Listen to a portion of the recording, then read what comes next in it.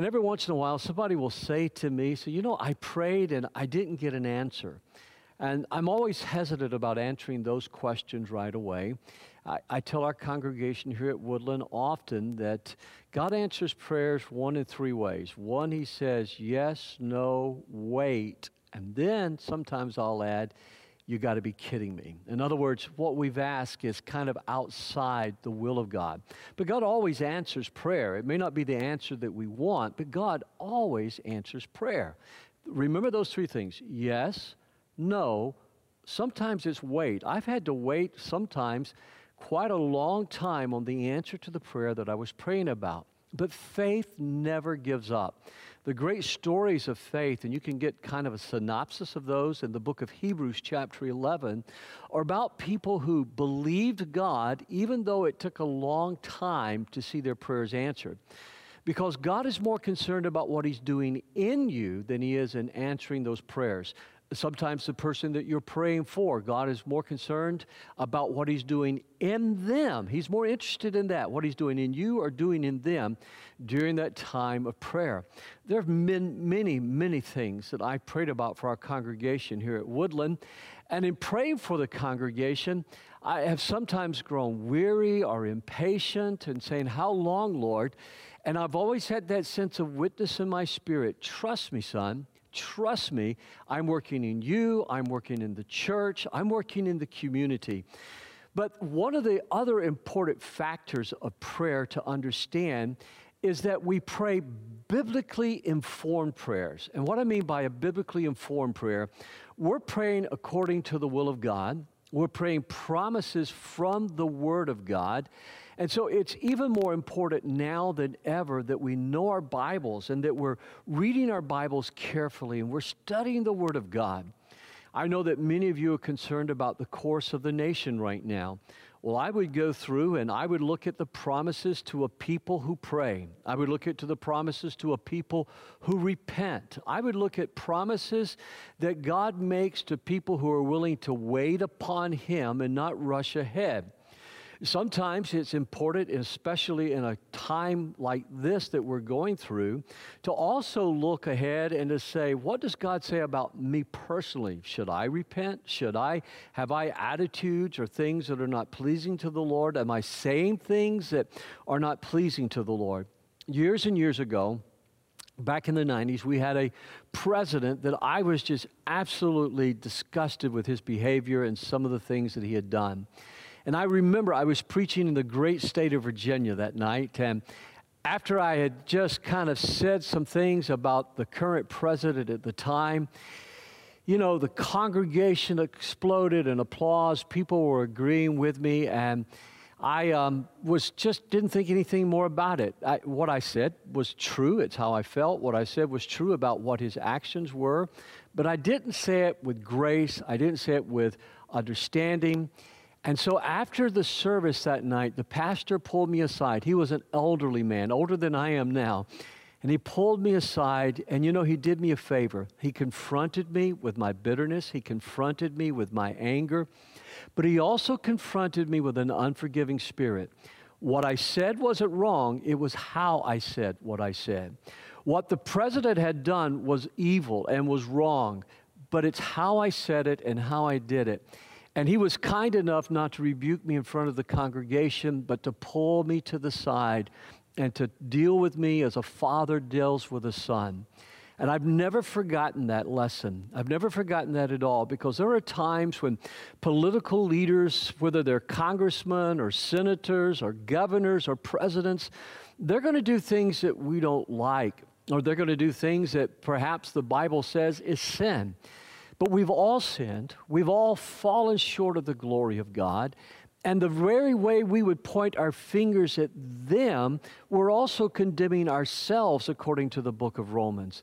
So it's much better for you and I to confront with compassion, to confront with love, to confront with strength. I mean, we have to have the strength of our convictions.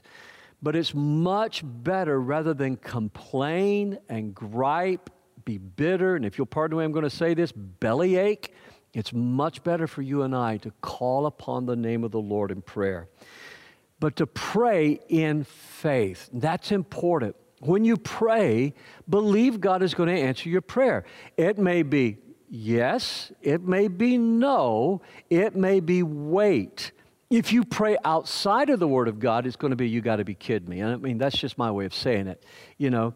But the fact of the matter is, God says to you and I, we must be a people of prayer. Call upon the name of the Lord. Look at this passage of Scripture with me from 2 Kings chapter 19 tonight. I have heard your prayer about King Sennacherib of Israel. Let me see if I can give you a little background. An invading army from Assyria was about to overwhelm Jerusalem, was about to tear the walls, conquer the city. And the king and his people, they humbled themselves and they began to pray. And God heard the prayers of their people in face of an overwhelming army, an overwhelming enemy. Everything looked lost. Everything looked hopeless because they were hemmed in. They could not get out. And they knew eventually that the siege that Sennacherib's army had laid against Jerusalem would be successful. And God heard the prayers of his people. God heard the prayers of a king that led them in prayer. And God not only answered their prayer, but God delivered and defeated that army. Beloved, tonight, you must pray in faith. Look at what the Apostle Peter wrote in 1 Peter chapter 3 and verse 12. The eyes of the Lord watch over those who do right, and his ears are open to their prayers. But the Lord turns his face against those who do evil. And friends, this is so important. God watches over you and I as we do right. When I'm complaining and griping, if I sin with my mouth, if I gossip and I'm bitter, if I try to pull down rather than just honestly, disagree, but disagree with an agreeable spirit. I hope you understand what I'm saying. Occasionally I've had to pull somebody out of a meeting and say, look, you're free to disagree, but you're not free to be disagreeable. You're free to come in and disagree, but you cannot come in and bring a divisive and disagreeable spirit. I won't allow that in the name of Jesus Christ. You see, we can confront sin without sinning ourselves. And we also confront with compassion because we know that there but for the grace of God go you and I. And so I'd like you to look at this next passage of Scripture, if you would, Colossians chapter 4 and verse 12. I love this name of this man, Epaphras. When I hear the name of Epaphras, and there are certain people in the congregations, I know that in this congregation, I know that they're an Epaphras in my life. Epaphras, a member of your own fellowship and a servant of Christ Jesus, sends you his greetings. Pardon me. He always prays earnestly for you, asking God to make you strong and perfect, fully confident that you are following the whole will of God. I can assure you that he prays hard for you and also for the believers in Laodicea and Hierapolis. Friends, that's the kind of man I want to be. That's the kind of pastor that I want to be for this congregation, for my community, for my state, for my nation, for my family. Friends, tonight we must be people who are praying constantly, we're praying hard, we're praying faithfully. I love the old King James Version, the way it says he wrestled in prayer. In other words, he wrestled down those problems. He pressed down the gates of hell. He pushed against the powers of darkness in prayer. That does more than all the complaining and all the griping and all the finger pointing. There have been a lot of people trying to grandstand on either side of the political spectrum. Sometimes there are people that try to grandstand in a family disagreement. Sometimes there are people that try to grandstand upon a company disagreement, and they make a big deal trying to divide, because if you can divide, you can conquer.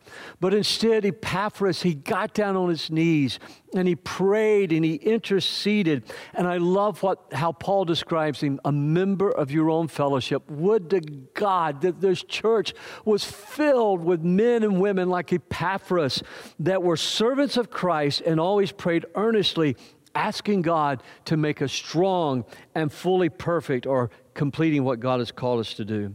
So I asked myself this question today: why don't people pray more? Yes, that's a good question. That's a good question for me to ask myself. It's a good question for you to ask yourself tonight. why don't you pray more? And I mean, let's not just make it other people, but let's begin right here with our own hearts. Why don't we pray more? And why don't people pray for national, global, local issues? Why don't we get on our faces and pray? I often remember back fondly to the service that we had after 9/11, when we just opened up the doors of our church and this place was filled, this sanctuary was filled with people who come to seek the face of the Lord and come and sought the Lord. I think one of the issues that people don't pray anymore is because of passivity. They just simply, they're just passive. They have become to a place in their life where they're no longer disciplining themselves to have a daily time of prayer. They're no longer taking the time to kneel in the presence of God and seek His face. They just kind of go through life, maybe in their hearts thinking prayer is a nice thing to do, but they don't understand the urgency of prayer, so they become passive about prayer. If I become passive about my health, I don't believe I'll live very long. If I become passive about my marriage is going to suffer. I take my marriage for granted, or I take my health for granted, or I take my church or my community or my city, my state, my nation. And I think for many, perhaps we've taken the kingdom of God for granted. The Bible says the kingdom of heaven suffers much violence, and the violent take it by force. Horatio Bonar, a great Scottish pastor and preacher of the Puritan days, says this: "I have never come to a time of prayer, but that has been with a struggle." I have never come to a time of prayer, but it's been with a struggle. There are days, I can just honestly say to you, today was one of those days. My time of prayer was so rewarding and so refreshing to come, my personal time of prayer, to come into the presence of the Lord and to bring the needs of my family and my children and my grandchildren. Then later to come before the Lord and bring the needs of our congregation. And some of those were with a heavy heart. We have a lady today that's just been diagnosed with inoperable cancer. There are people with the COVID virus. And as I come, it maybe was not as refreshing, but as I sought the Lord, He gave me strength, and I left that time refreshed. And I believe I'm touching heaven for them as I pray. And then there was the prayer about the national issues that we're facing. And then later today, a time of prayer. And I'm not boasting about my prayer, but you see, prayer just takes place throughout the day. When I got an email from one of our missionaries today that we've been supporting from here at Woodland, and they're getting into one of those untouched countries, unreached countries, and now they're there. To God be the glory. You see, we work together as we pray. So I beg of you tonight, during this crucial season in our church's history, during the COVID crisis, during our nation's history, and for the world, don't be passive in prayer. Horatio Bonar was known as a great man of prayer, but if his own honest recollection was that it's never been without a struggle, then let's you and I understand we may struggle as well. Number two, I think one of the reasons people don't pray is because they just neglect to. They get busy. Maybe they sleep past the time they should get up for prayer, or maybe they come to the end of the day and they're too tired and they lay down. But your children need your prayer. Your marriage needs your prayer. Your pastor needs your prayer. I think the third reason that people don't pray are feelings of unworthiness, like, who am I to come before the Lord? And I've had so many conversations with people like that. And they said, Pastor, who am I to ask God? And we focused upon our past life. We focus upon our sins rather than focus upon the mercy and the grace of God. Never forget that Jesus was crucified between two thieves, and one thief recognized his unworthiness, and he said, Lord, have mercy upon me. And Jesus heard him and answered his prayer, and that very day he was with Christ in paradise. It's not a matter of whether I'm worthy or whether you're worthy. Get off of that train. It's a matter that Christ is worthy, and you are the righteousness of God in Christ Jesus. One day, Jesus, in Luke chapter 18, one day Jesus told his disciples a story to show they should always pray and never give up. Always pray. I want to tell you something. There have been some prayer requests that I have prayed for over 10 years. God answered that prayer. That's been a prayer that I prayed that God says, wait. There are some prayers that I prayed for over 20 years. And God said, wait, but God answered that prayer. You ought to always pray and never give up.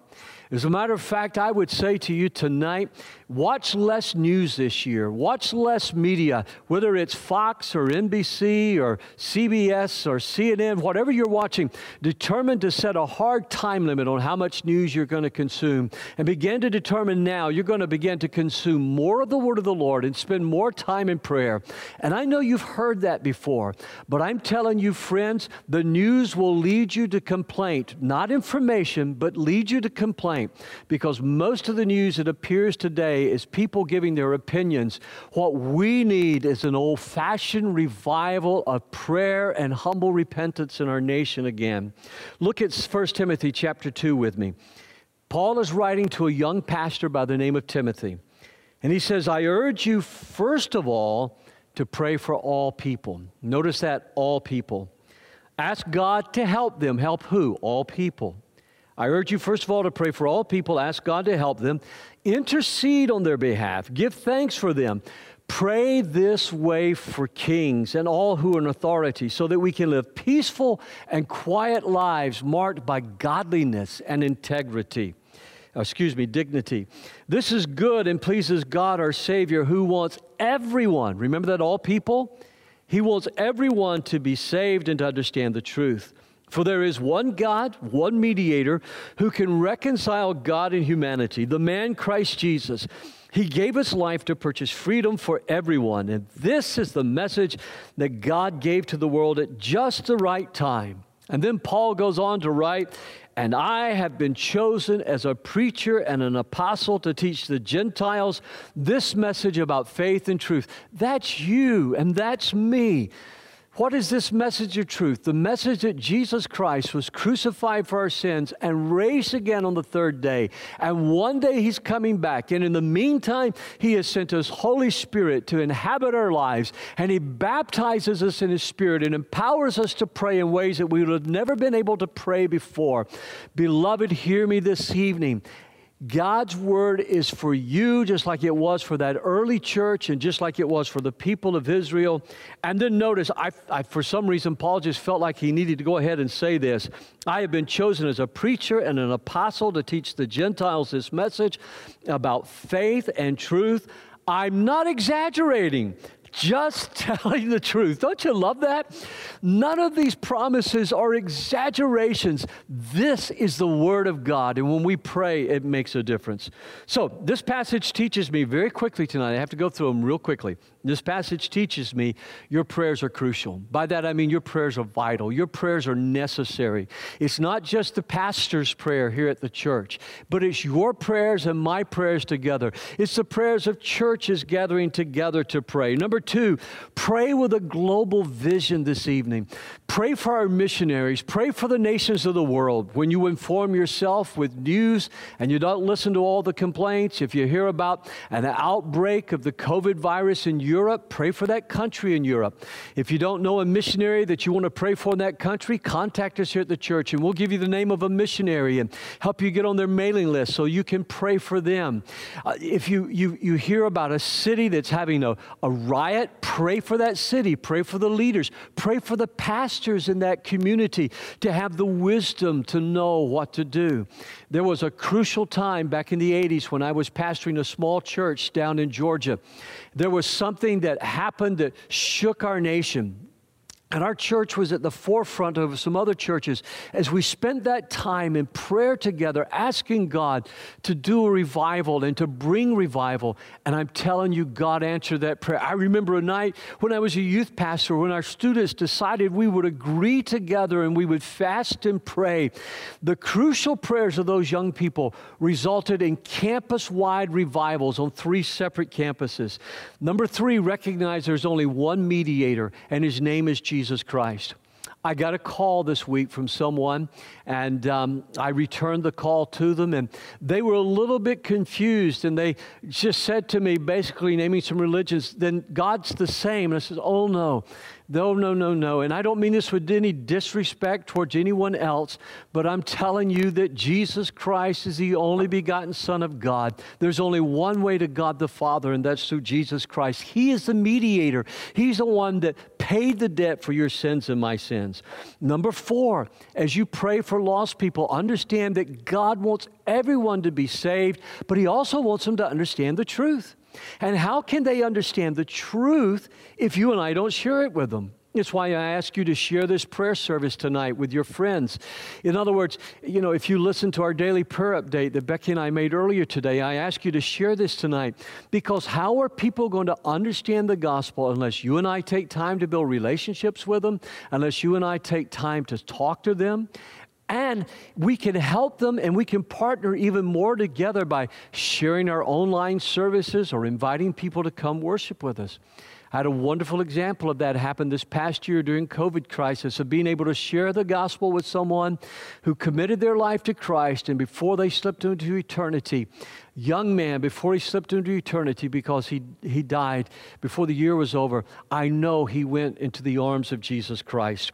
God wants everyone to be saved, but they need to understand the truth of who Jesus is. Number 5, faith is an act of obedience. Faith is an act of obedience. When your child obeys you, they're showing faith in you. When your child tell your child to do something and your child does it with a cheerful heart, then that child is really maturing and delighting in you and showing faith in you.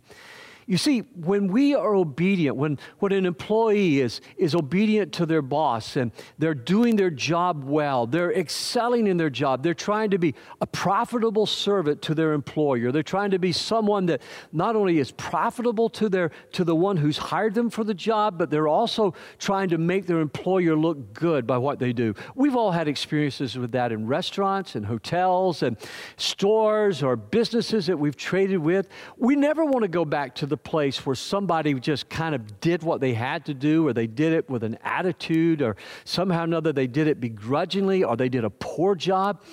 All you got to do is go onto Yelp and you'll find out all kinds of places of business where the employees, they're not serving their masters with gladness. They're not serving their employers with gladness.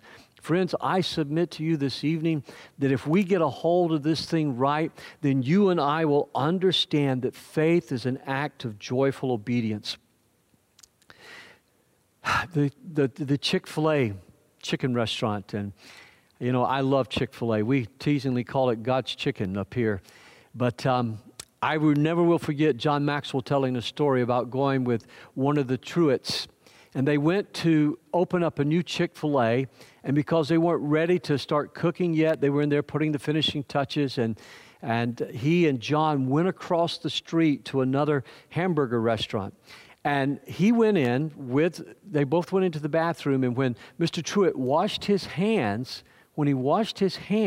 he took the paper towel and he dried the counter, he dried the faucets of the sink, he cleaned it up, and then he got rid of his paper towel. And John looked at him and he says, "Do you always do that?" He says, "Everywhere I go." He said, "It's how I want my employees to do the restaurants they visit. It's how I want people to live and behave, to clean up after themselves." Friends, to me, that was a model of someone who lives out the very things that they ask you and I to do. And Jesus lived it out. Listen, Jesus learned the things that he learned because he learned through the suffering according to the book of Hebrews. Jesus forgave his enemies. Jesus was the one who prayed all night. Jesus was the one who sought the Lord. Jesus lived this out. He is the model of faithful obedience. And then number 6, and I think this is so important, peaceful liberty is dependent upon prayer. Peaceful liberty is dependent upon prayer. God, in Colossians chapter 1 and verse 20, God made peace with everything in heaven and on earth by means of Christ's blood on the cross. I don't know how else to say this, but the peace that we want to see happen in our nation, the peace that we want to see come about in our country, I don't believe it's dependent upon the Republicans and the Democrats or the Independents or the Green Party or anybody else. I believe it's dependent right now upon whether the church is going to pray. A friend of mine who did youth camps for me when I was the state youth director for Georgia for the Assemblies of God, He used to do a skit. And in the skit, he pictured an angel like at a Star Trek board or a Star Wars board. And he's trying to help the Christians down on earth. And they're not praying. And finally, this one Christian he loses his faith and he collapses. And the angel is going, "Christian, why won't you pray? All the resources of heaven are available to you if you pray." You see, if we're passive, we don't see that. If we neglect it, we don't see that. Friends, I can't tell you how much tonight I believe that God is willing to pour out His Spirit and to revive our nation again if only His people will humble themselves and pray. Look at what Jesus said in Matthew 10 and verse 34. "Don't imagine that I came to bring peace to the earth. I came not to bring peace, but a sword." And you might be going, "Wow, those are contradictory statements, aren't they?" No, they're not conflicting at all. Because what Jesus is making clear is, number one, this: He didn't come to bring the sword of military might or power. That's not what He's doing. What Jesus is doing is saying that the sword of His word, it cuts and divides between righteousness and unrighteousness. The Bible says that the word of the Lord is like a sharp, two-edged sword. It cuts between our self-will and what God wants to do in our life. But the sword of the word will also confront and defeat the powers of darkness. So, remember that story I told you about in Virginia, the older pastor pulling me aside and confronting me and teaching me? I learned from that. He taught me, "Son, you can do so much more by praying the Word. You can do so much more by modeling the Word. Anybody can stir up a crowd to agree with them, but it takes a man or a woman of faith to stand in the Word and to confront the powers of darkness." Satan delights in our complaining. Satan delights in our bickering. Satan delights in our belly aching, but he cannot handle the Word of God. When Jesus defeated him in the wilderness, He took the word of the Lord. It was the sword of the Spirit, and He just put it right through the belly of the devil. And the Bible says finally the devil left him to a more opportune time. I'm telling you, when you believe the Word, when you live the Word, when you speak the Word, when you pray the Word, you're going to be much more powerful in pulling down the strongholds of the enemy than you ever will be sitting around with a bunch of people complaining. It's so important that we learn to pray. Well, let me go through these last few real quickly here. Number one, pray for our leaders. And not just for our national leaders, but pray for your local leaders. Pray for your mayor. Pray for your city council. Pray for your county. Pray for your county's leaders. Pray for your representatives there. I thank God for the leaders that I've met, not only here in Brownstown and Woodhaven and Trenton, but I thank God for the leaders that I have met in Flat Rock, in Wayne County. I'm so thankful for them. I'm thankful for the governor who asked me to be a part of something with her because of we don't agree on a lot of things, but we agree on some very important things. And I find out, friends, if we can find those areas where we agree and we pray for our leaders, God will open doors of influence for us.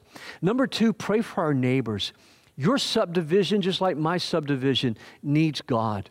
When I look at the children, when I look at the elderly people in my subdivision, when I look at people from other countries who can't even speak my language, who can't speak English, and yet they're here in our nation and they live in my subdivision.